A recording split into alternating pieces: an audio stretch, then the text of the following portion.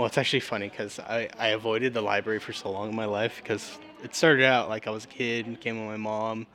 Probably must have been like 6 or 7 years old.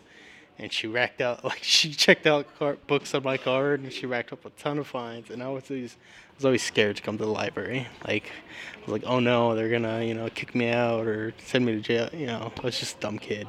And I actually didn't come to the library until I was like 18. My name is Reyes Suarez. I am 26 years old, and I was born in Tucson, and I've lived here all my life. And I work here at the Pima County Public Library Mission Branch as an LTA, a Library Technical Assistant.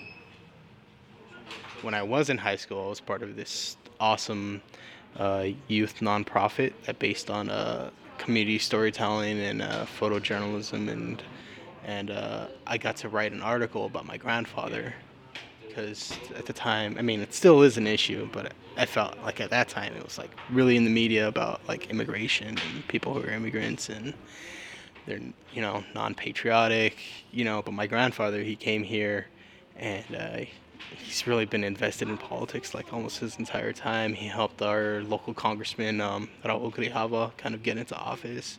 He's going to door-to-door campaigning for him, and they're still good friends. Like, they know each other by their first names, and they hang out at parties and stuff. And so I decided to write the article about my grandfather, and I titled it Immigrant Patriot. And it helped me connect, with him as well, because I wouldn't say it was a strained relationship, but we just kind of never really talked. There was always a bit of a language barrier.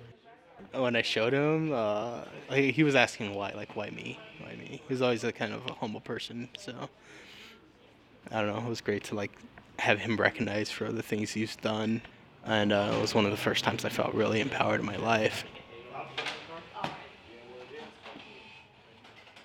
So when I hear the library's talking about creating a youth media center, I just jumped onto that project, and I've been like, that was based out of downtown, and so I helped them kind of like from the ground up with that. I was in charge of like teaching these kids photography, teaching them some of the media, and kind of learning as I did it. I was just trying to stay one step ahead of them, and then now I guess the video person for the library. There's tons of like people who just come in, they need help with something job related. One woman was writing a letter to a judge, I guess, about her father who was incarcerated, and she seemed frustrated. Her head was down and she was on, so I came over and I asked, like, do you need any help with anything?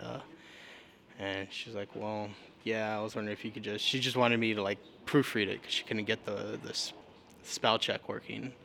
And so I did, and then when she left, it seemed like she was in a much better mood than when she came in and when she was working. So that in itself, I felt like it was worth it. And it's great to be like entrenched in the community and like seeing all these new people. Yeah, it's great. It feels like I'm useful and I get to like just give back.